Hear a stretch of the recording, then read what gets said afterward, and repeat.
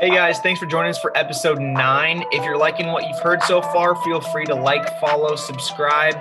We're on Apple Podcasts, Spotify, YouTube, anywhere that you can get your podcasts, we're there. We have a very special episode today. We are with the Kokomo Jackrabbits general manager, Michael Lieberman. It's something that we're pretty excited about. You know, anytime you get to talk to a general manager about what he does on a regular basis is pretty exciting. Michael, how are we doing today? Doing very well, thanks. How are you doing? We're doing great. Thanks for joining us. Happy to be here. So our first question, general manager is a title that everybody thinks is like, I think of it being the top dog. What does that mean? Like I've played video games and I've been the general manager, but obviously it's got to be different. If I had to describe general manager, think of both the top and the bottom of every organization. I get to be the guy that for the most part drives the car day to day, but also everything else that filters through the organization and doesn't get caught by someone eventually falls back in my lap as well. So it's very much a case of a lot of big things and then all the little things that you never really thought of. Sure. And I think a lot of times people think of the GM as like the guy who's trading and like acquiring players and things like that. And I'm sure that's part of it. What are the little things too that you maybe would consider to be something that you might handle? And then I guess on a bigger level, what are the things that really do affect like team composition and things like that? Well, it's funny you mentioned team composition and trades and things like that. And the general manager definition for a major league level position is very different from minor league baseball or summer collegiate baseball where I am. In Major League Baseball, we picture Theo Epstein and Brian Cashman sitting in a booth with a bunch of Ivy League grads around them and grizzled scouts and just watching the game and chatting about players. When you're in minor league baseball, it's everything except for that.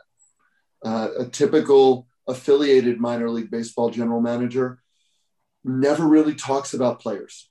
He never really, or she never really gets involved on anything that happens between the white lines.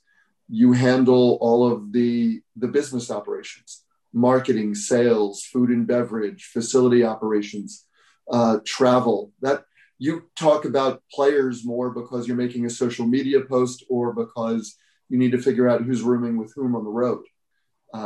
You don't get involved in, we really need to bolster the bullpen with a left-hander. Now, in summer collegiate ball and independent baseball, some general managers do get involved in that side of things.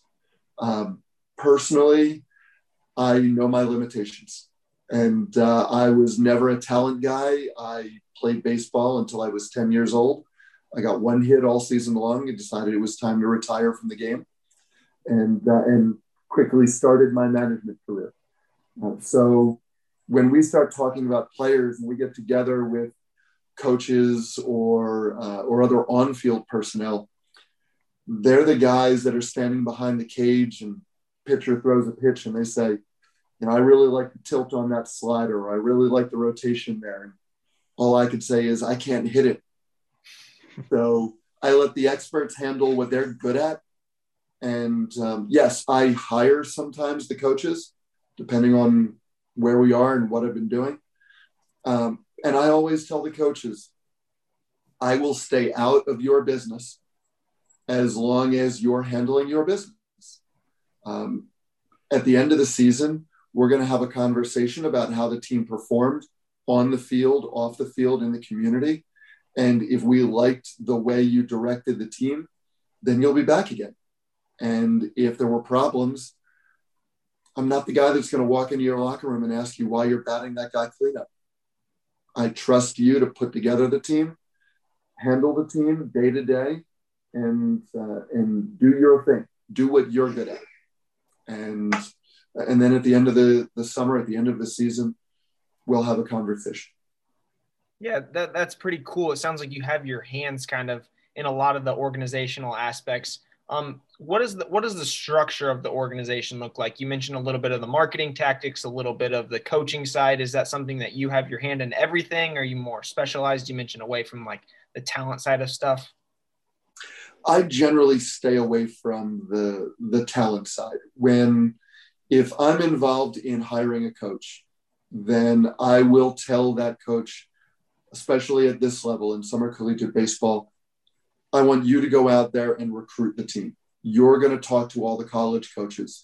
You're going to leverage your relationships in order to put together this team.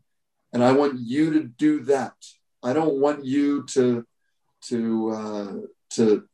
depend on me or expect me to do certain things, because I don't want you to sit down in my office in July and say, we'd be in first place right now if you would have let me get the guys I wanted. You can put together the roster exactly the way you think is necessary, knowing that you're going to be judged on your performance, just like any of us are in any sports organization or any job for that matter. So you put together the team. It's going to reflect your personality, your desire, your direction. And if that team wins a championship, then great. And if that team finishes in second to last place and we have problems off the field, then we'll have that conversation too.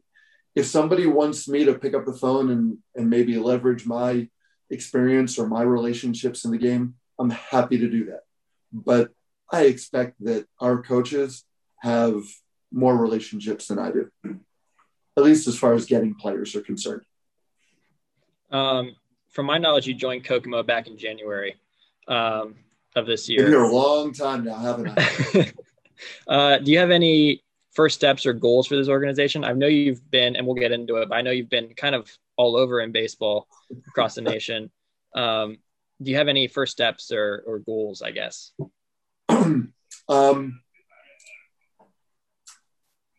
There are a lot of people who, when they take over a job for a team that's been around for a few years, they jump behind the wheel and they want to turn that car around in any direction but the one it's going in. They want to start putting their imprint on the organization right away. And the past for that organization be damned. I'm a little more deliberate in the way I like to approach a new organization. It helps to know what they've done, where they've been, and what's been going on, what went right and what went wrong. The fact that I'm here doesn't always mean that somebody drove this organization into a ditch.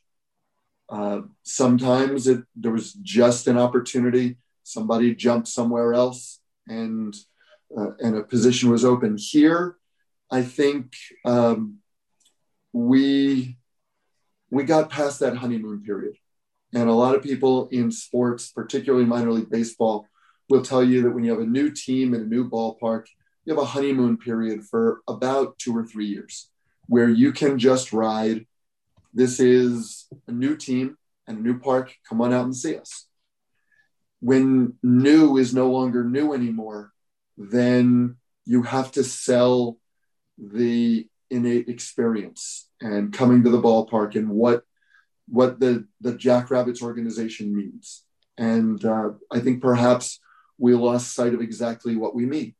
And so my job coming here is to figure out what we have done right, what we have done wrong, and maybe refine our direction a little bit as opposed to redefining us. Yeah, and I can definitely speak, being from Lafayette, I can speak to the hype around the new facility. I was able to play high school baseball there a couple of times, which was very awesome. You mentioned kind of maybe the differences between – I want to talk about the differences between a startup, which you've had some experience in, and kind of entering into a role where the team's already founded. What are some differences between those two in your eyes? Well, have you guys ever watched anything? It could be a sporting event. It could be a commercial. It could be a TV show or a movie. And you're watching everything that happens on the screen and you say to yourself, "Ooh, I would have changed that or would have done that differently." That's what it's like to take over a team that's already in existence. It has a direction, it has substance, it has an identity of sorts. Sometimes you need to wipe away some dirt, you need to refine it, and sometimes you need to just pick it up and move it in a different direction. A startup, there's nothing to point at and say, "Ooh, maybe we'll do that a little bit differently," or maybe we'll change the wording here, or the colors could change. A startup is a blank piece of paper. A startup is sitting down at your kitchen table and saying, "What if? What if we have a team in this city? What if we had a new ballpark there?" Creating everything from scratch. And there's a lot of enthusiasm to that. There's also a lot of responsibility to that, because it can go wrong very, very quickly. And I've found that out before. And sometimes wrong is not as wrong as it seems. But when I was in Worcester, and we created the Worcester Tornadoes, which was the first professional team in that city in decades. When we announced the team, the enthusiasm was through the roof. And then we had to name the team contest. And we figured that the team was going to be named something having to do with rockets or rocketry, because the first liquid fueled rocket, I believe, was developed right nearby. But we had this name the team contest, and our fans brought up this tornado that had happened decades earlier in Worcester, wiped out part of the town. There were a number of fatalities. It was the only tornado that had ever hit town, but it devastated Worcester. And they brought it up because it symbolized what the city had been through and how they were able to conquer it and revitalize the town. It had been named an All-American city a number of times since then. So to many people, that tornado symbolized that Worcester could take anything and still overcome it. And we were touched by that thought process, and we came up with the name the Worcester Tornadoes. Its initial unveiling didn't go the way we thought. A local columnist threw the name under the bus. They thought that calling the team the Tornadoes was like calling a team the Thailand Tsunamis. And so we spent a little while there explaining and backpedaling a little bit what this meant. And this was just a few years after the Manchester Fisher Cats introduced themselves as the New Hampshire Primaries and got ripped in the newspaper, and actually pulled that name back and renamed the team before it ever took the field. So we decided to stick through it, and I'm glad we did, because a lot of people embraced the name. But it goes to your point of the difference between a startup and an existing team. I'm not coming in here and trying to rebrand the Kokomo Jackrabbits. I'm not trying to come up with new colors, new branding, new logos, anything. But when you're a brand new team, you have to start from scratch. And you can find out very quickly that what looked good to you and your partners and your staff in the confines of your office might not look as great when you start putting it out there in the wild. Yeah, I think that's interesting because there's like a certain freedom that comes from, I feel like a certain freedom that comes from being able to start with that blank slate. And then there's also, it's nice to have, on the other hand, it's nice to have something that's there and you can try to improve on. Do you have, like over your career, have you noticed, I guess, do you have like a preference to one or the other, or is it just, I guess, approaching it from a different point of view? In some circumstances, it's a question of, do you want to create your own problems or fix somebody else's? It depends on who you are. And to some people, launching that new team, starting with that blank slate, that's hard. That is, that's too much. It's a lot easier to come in with an existing framework and steer the ship as opposed to build it. I've done both. I enjoy both. It all depends about the market, the fans, and a lot of times the people you do it with and the people you do it for. You spend so much time in this business at the office, working with your coworkers and spending time around your devoted fans, that they're the ones who feel like family, sometimes more than family does. And so you have to find a comfort level there. And when you have that, you could take on a brand new team, you could take on a turnaround project, or you can take over from someone who has been running a smooth sailing ship for years.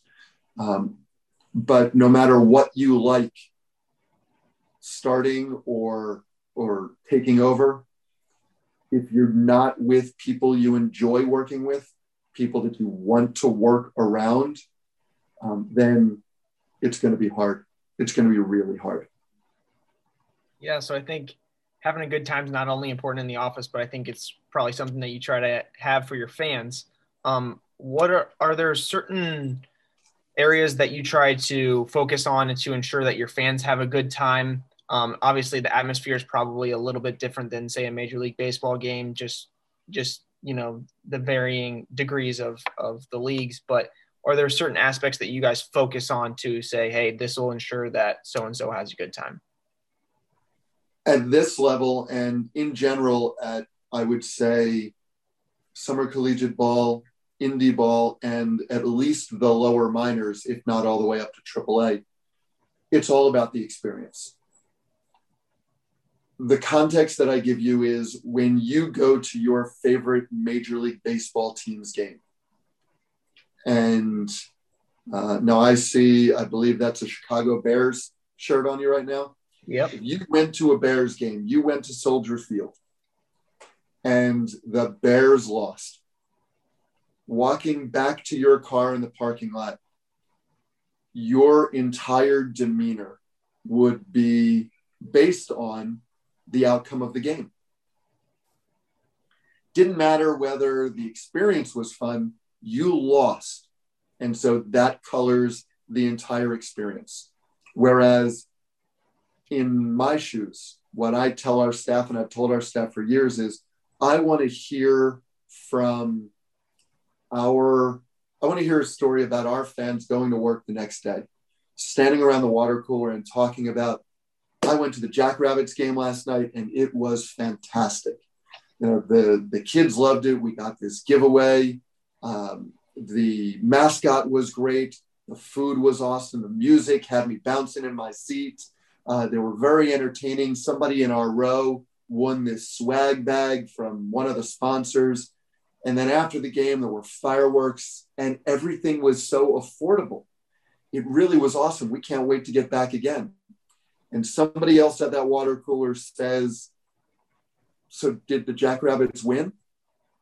And the person says, I can't even tell you. I don't remember. That's when we did our job right. When winning isn't what defines the experience, when winning is just icing on the cake. So for us, it's all of those things that I just mentioned, making sure that every employee is smiling and welcoming, that the in-game contests are fun and engaging, that our food is good and affordable, that our mascot is lively and in the crowd, and that our music resonates with fans, and that we entertain them in a way that no matter whether you're 6 or 76, male, female, love baseball, don't know which way you're supposed to run when you hit a ball, you still enjoy it. I've had people in meetings say to me, a sponsor or an organization, almost apologetically say, I don't even like baseball. And my answer is, great. Then you won't be colored by what happens between the white lines. You're going to enjoy everything else that we have to offer. And somewhere along the line, if you come to realize that you like that guy because he hits the ball really hard, or that guy because he throws it really fast, or quite frankly, this guy over here because he looks good in tight pants, then whatever it is that gets you coming back, embrace it. And for us, it's let's control the things that we can control. General managers at the major league level have been for decades sweating the fact that they put all the pieces together, but they still can't control the guys and their performance on the field. For us, let's control the things we can. Is the beer cold? Are the hot dogs hot? Is the mascot good? Is the music bumping? Are the contests fun? Do all of our employees smile? Those are the things that make the experience. If along the way we're good, we win a title, fans enjoy the players, that's all fantastic. You've kind of touched on a lot of the points, I think, too, but you've had experience running teams across the nation. I think Pittsburgh, Texas, Florida, Boston, I have listed. And then you've set records in many ways in sales and league records and revenue. That all sounds like something that should happen, or sounds like when you phrase it like that, it sounds easy, but I'm sure it's not. What are some core principles you try to take to each job, I guess, and thinking, okay, these are some things I really want to focus on so that we can have a good experience for everybody at the game? There's a few things that folks around here will tell you that I say a lot, or people who have worked with me. You have to make it easy to be a fan. It sounds simple, but fans shouldn't have to work hard to come to the game, to get things at the ballpark, to find out information. One of the simple things that we talk about in our office is a sentence or a conversation doesn't end with one of our employees saying no, or I don't know. But is the next thing that comes after that phrase or that word. No, but I can get you this. No, we don't have that, but this is excellent.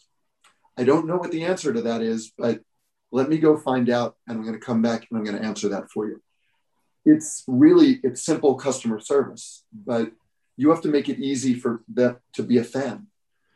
Don't make fans jump through hoops to buy. Don't make fans jump through hoops to enjoy, because yes, you'll get someone who complains that you made it too hard, but most fans just disappear and you never find out about them.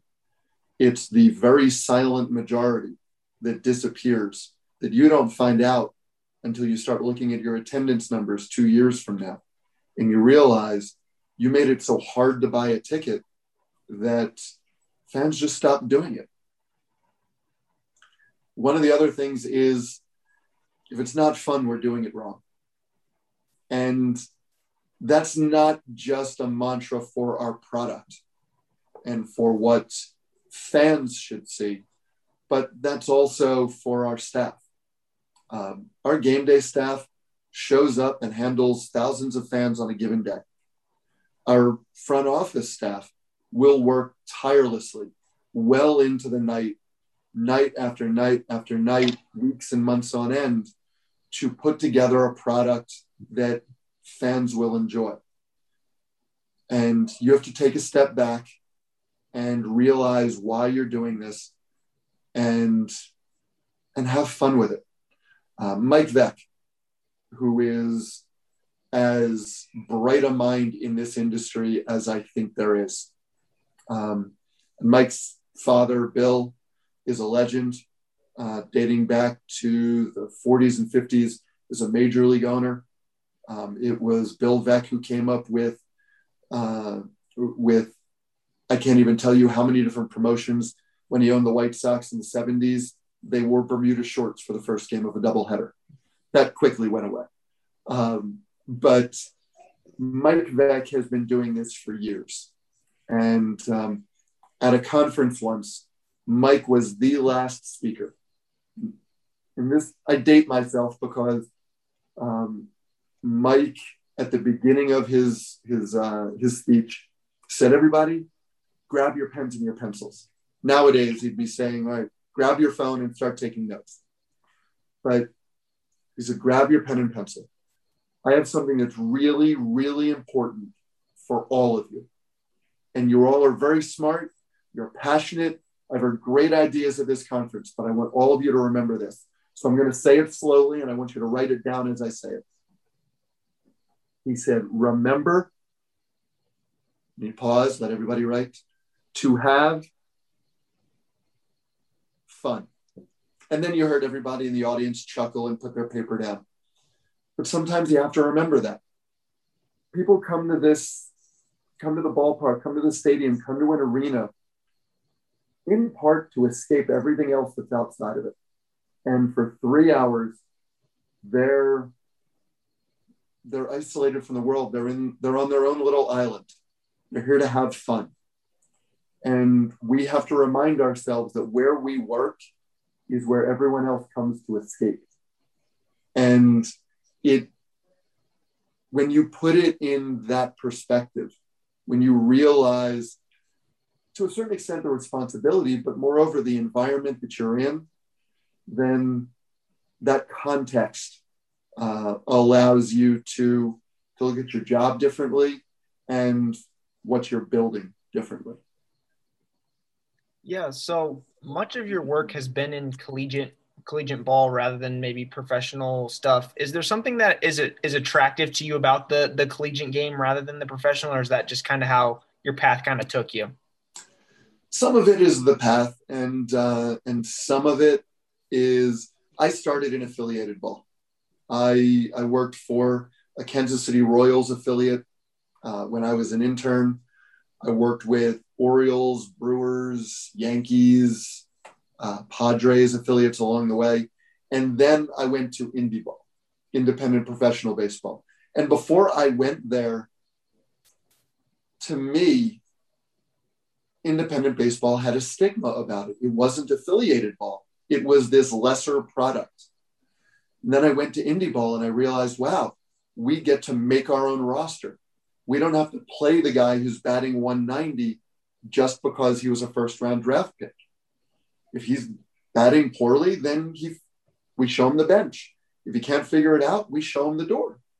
I thought, this is amazing. We get control over our product. But we were getting guys that were in a different stage in their career. So I was in indie ball, and then an opportunity arose in summer collegiate ball, and I thought, why do I want to do that? It's not even pro. I looked down on it again, just like I had looked down on indie ball. And then I got in summer collegiate ball, and it's sort of the best of both worlds.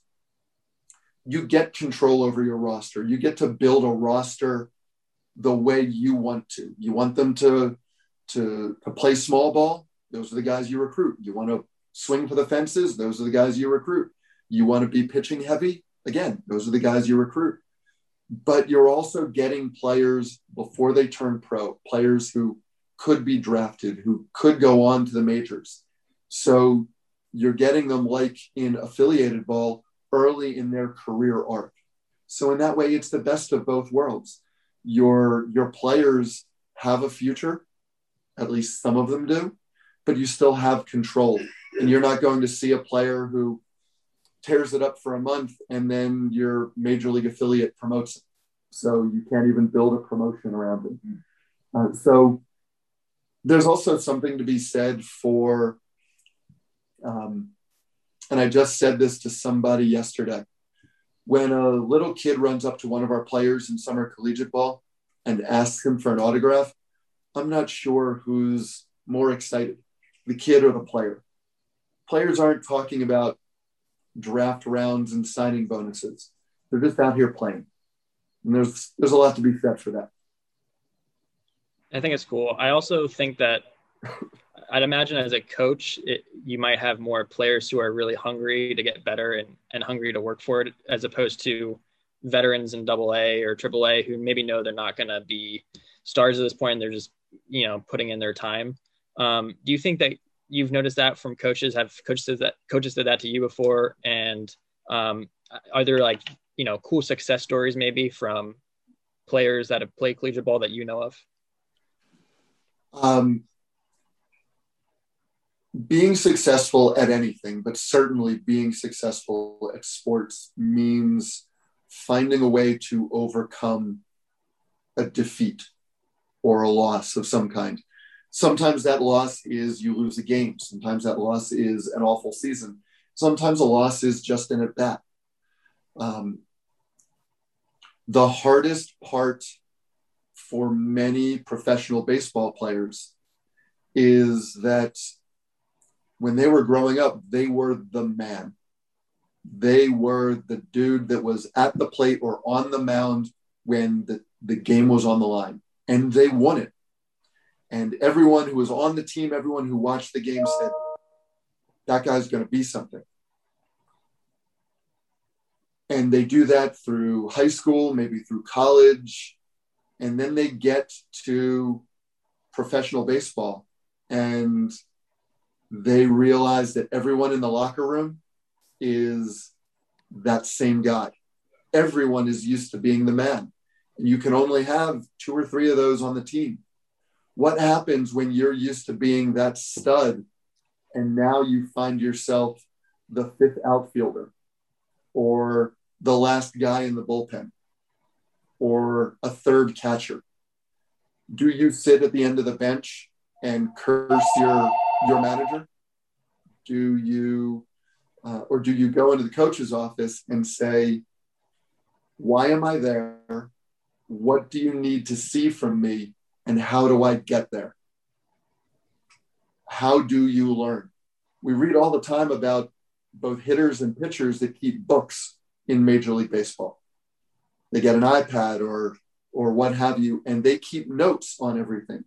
They don't keep notes on, ooh, I love hitting against this guy. I get hits all the time.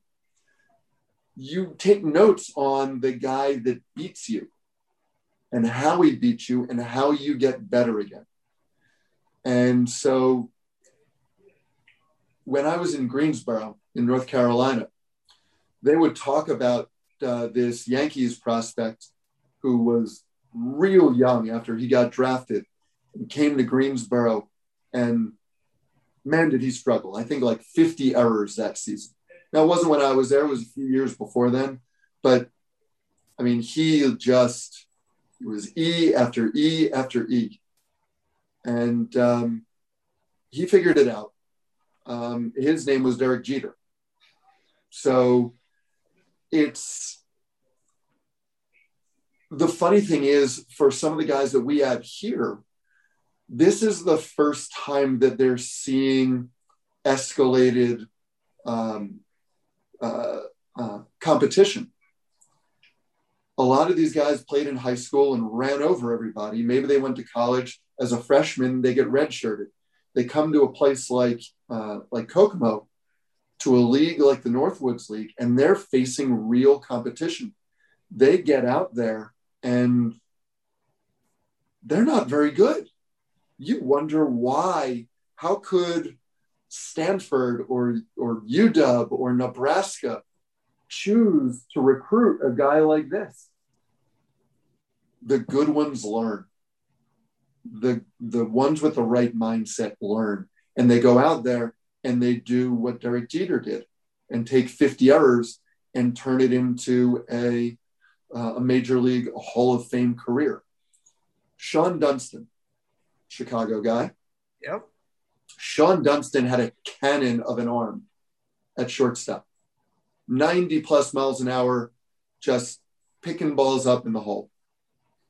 In, I want to say, Quad City and in Des Moines, they had to build fencing, like chicken wire fencing or netting behind first base because he had a cannon, but he couldn't control it. And he was picking off fans.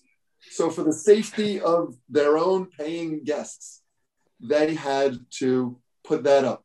I think Sean Dunston kind of figured it out, just like Derek Jeter did. But that's the challenge, is when you're faced with an obstacle, do you figure out a way around it or over it, or do you just sit down on the ground and curse its existence? And for players, especially at our level, at their age here, this could be the first time they're facing that. And it's an opportunity to define whether you're going to have a career or if this is something fun to do during college. Yeah, I think that's some great insight there.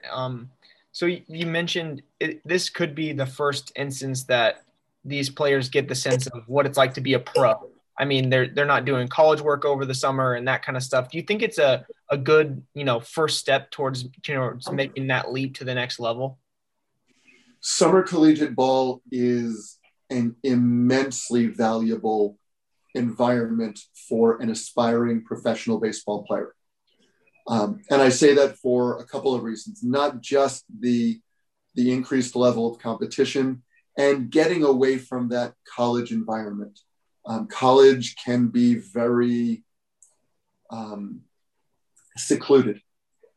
A big program can put you in an environment where you don't deal with the outside elements very much.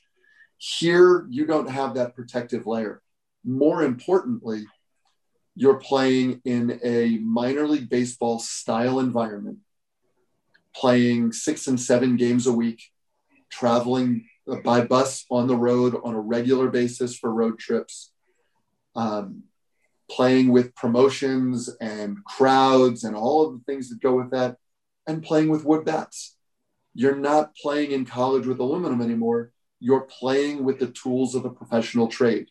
And absolutely, scouts pay attention to what happens during the spring. But sometimes you watch, particularly with hitters, you watch a player play during the spring and you're not sure, is it the tool or the talent? And if they can hit with a wood bat in summer ball, then it's the talent. But to that point as well, pitchers have to learn how to pitch inside. And this is the first real opportunity for them to do it. Because you pitch inside on an aluminum bat, they can still fist that ball over the shortstop for a Texas leaguer single. Whereas they try and swing on an inside pitch with wood, and they're going to come away with a splinter about this big. And the dribbling ball to the pitcher, they're thrown out. They'll understand how to play with the professional tools of the trade once they play a little bit of summer collegiate ball. And it's also the same for the people that are in our front office. A lot of people who are in the front office are young and right out of school. They're interns or it's their first professional job. You're not on campus anymore. You're out in the real world and selling by phone or going in and meeting business people face to face. This isn't a class project. This isn't, hey, professor, look, we sold $6,500 in tickets for this game. Isn't that awesome? And this group sold $10 in tickets because somebody's mom felt bad for them. You learn to sink or swim. And you learn whether this is something you really want to do for your career on and off the field. You've been around baseball for a long time. Was GM kind of the goal for you? Was that always kind of in the back of your mind? Or did you just kind of want to be in baseball? I know I'm kind of the same way for soccer and things like that. Was baseball just kind of that thing for you? It's funny because I ask every intern or prospective intern, the second question I ask them in every interview is, what's your goal? And I don't mean what's your goal for this job? What's your goal 5 years from now? 20 years from now, picture yourself kicking your feet up on the desk, looking around the office and saying, yep, this was what I wanted to do it for. tell me what that image is. Mine was always this. When I was younger, when I was early in my career and I was moving around a lot more and I was interviewing for jobs on a regular basis, my ambition, I think, scared some prospective bosses. When I was meeting with an assistant general manager or director of operations or something like that who was interviewing me, and they asked, so what's your career goal? I want to be a GM. I said it firmly with conviction, not saying, hey, you know, I'd like to be a GM. I'm going to be a general manager. And that, I think that scared some people who were going to be my bosses, that maybe I was aiming higher than them. There's nothing wrong with aiming high. There's nothing wrong with having a clear picture of what you want. Write it in pencil, because sometimes our goals change. But I've always wanted to do this. People asked me whether I wanted to work in Major League Baseball, and my answer was always no, because my day, as crazy as it might be, could be my first hour is sales. My next hour is dealing with food and bev. My next hour is working on marketing or social media. Then we're dealing with ballpark operations. Then I meet with the coach for a little while. Then we're dealing with some promotional or some media or some PR. Every day is different, and every day is me putting my fingers in a lot of pies. Whereas when you're in Major League Baseball or a major league level organization, unless you're the president of business operations, you're handling one thing. You're handling marketing or sales or ballpark ops. And that's not what I got into this business for.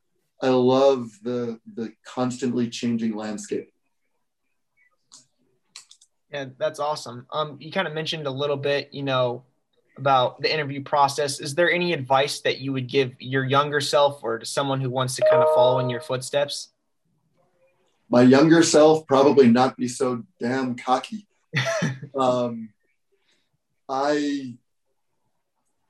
It's funny, when I was an undergrad, I took an entrepreneurship class. And when most of the students were doing some restaurant or a little retail establishment down the street, I created a business plan for a minor league baseball team in Carson City, Nevada. And to anyone who wasn't in the industry, I'm sure that looked professional and it looked informed and it earned me an A. And I read it a few years later after I'd been in the business, and I was so off the mark that you learn. And to my younger self, I think I was pretty good at being open-minded and trying to learn. But to my younger self and to anybody, be a sponge. Be a sponge. Seek the opportunity to learn and to do, and not just say, hey, I did it. Can I go flirt with this person, or can I go watch the game? Look for something else to do. Look for something else to learn. I keep thinking back to you saying that you told someone that you wanted to be the GM eventually, like that was your end goal. I feel like, I majored in sport management, and I feel like there's a lot of people who have this goal, is like, yeah, they tell somebody, I want to be the general manager of this team, or I want to do this job. And sometimes it's so lofty that they almost get scoffed at a little bit. And they people have this interpretation like, okay, but what's your real goal? Like, what are you really going to fall back on? But then you accomplished your goal, and, you got like to be general manager of a lot of different teams. Is there a certain path that you would recommend to somebody, or maybe education, or maybe just a mindset so you can accomplish that goal? I would say, first off, don't do what I did. Okay. I've worked in a dozen different states now, which is fun. And I've gotten to see areas of the country I never would have. But there is a certain something to be said for getting with an organization, an individual organization, distinguishing yourself there and growing within that organization. Because owners and people who are doing hiring for senior level positions, they want to know that when they hire you, you're going to be committed to being there and being there for a while and not jumping ship the next time you see something shiny. And I don't think that I did that. But when I had my first full-time job, I was in California, and our general manager knew one real primary way of how to do business. And then the market changed underneath us. And our general manager could not change the way to do business. And as a result, it created a lot of friction between the GM and our fans, the GM and our staff. And so I knew I didn't want to be a one-trick pony. I didn't want to be someone who knew only one way of doing things. So it's important, I think, for anyone to go out there and learn more than just what you see in front of you. And sometimes that learning experience comes from changing your environment. And that's the way I did it.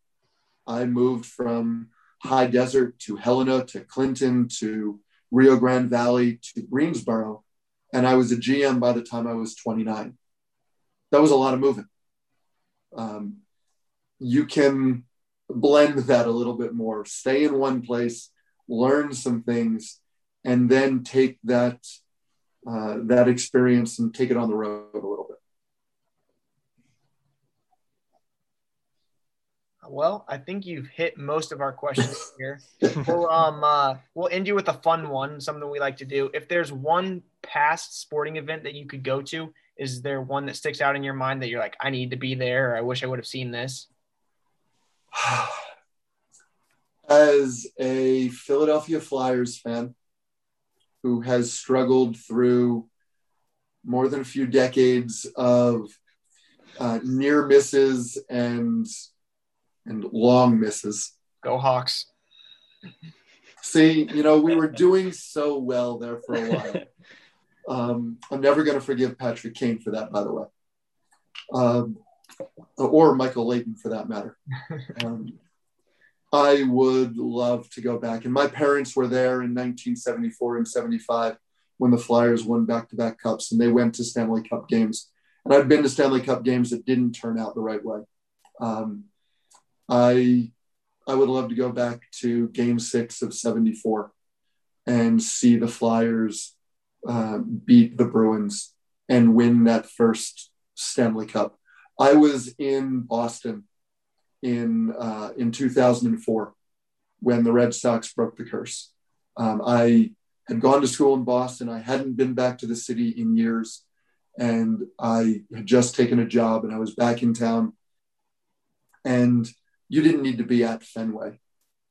You didn't even need to be in Boston. You just needed to be somewhere in New England to feel what that meant. And there are organizations that represent or that wear a city's name across their chest. And then there are other organizations that are the identity of a city. And the Red Sox are the identity of Boston and New England. And when they won that title, all you needed to do, you just walked outside and put your arms out wide, and it was as if a tidal wave just rushed upon you of adrenaline and euphoria. And when you are that passionate about any team and you've waited that long, to feel that feeling, it's irreplaceable. And maybe I will get to feel that when the Flyers do win their next cup. I hope it's on the Blackhawks. Now I do, at least.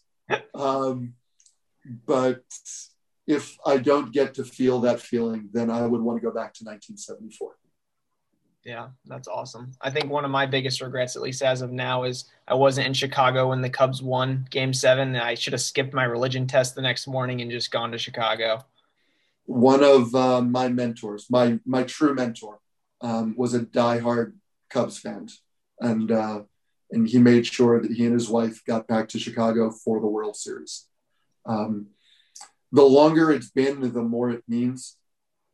And if there's anything that I learned in this game, it's never take for granted that you're going to get back there. I've been fortunate. I've won a few rings over the years.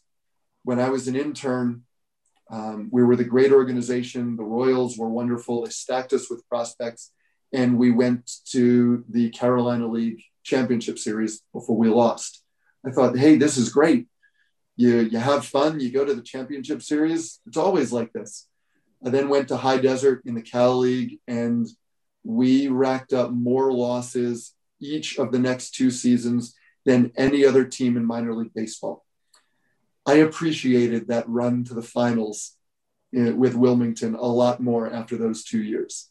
So when you have that opportunity, embrace it and savor the moment. Well, here's to hoping Kokomo can have that experience this time around. That we'd love to. We want to go out there and have some fun, and let's win a few games along the way. Sounds great. Well, we greatly appreciate you taking time out of your busy day. We heard the phones ringing off the hook over there, so I'm sure you got stuff to get back to. Well, I appreciate the time. Thank you so much for reaching out to me. And you guys need anything, just let me know. Thank you. Best of luck on the season. Thank you.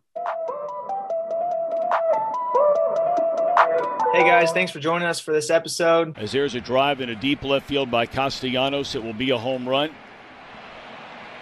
And so that'll make it a 4-0 ball game. Don't forget, you can find us on Spotify, Apple Podcasts, and anywhere you get your podcasts. Don't forget to like, subscribe, follow, and comment down below. Thanks, guys.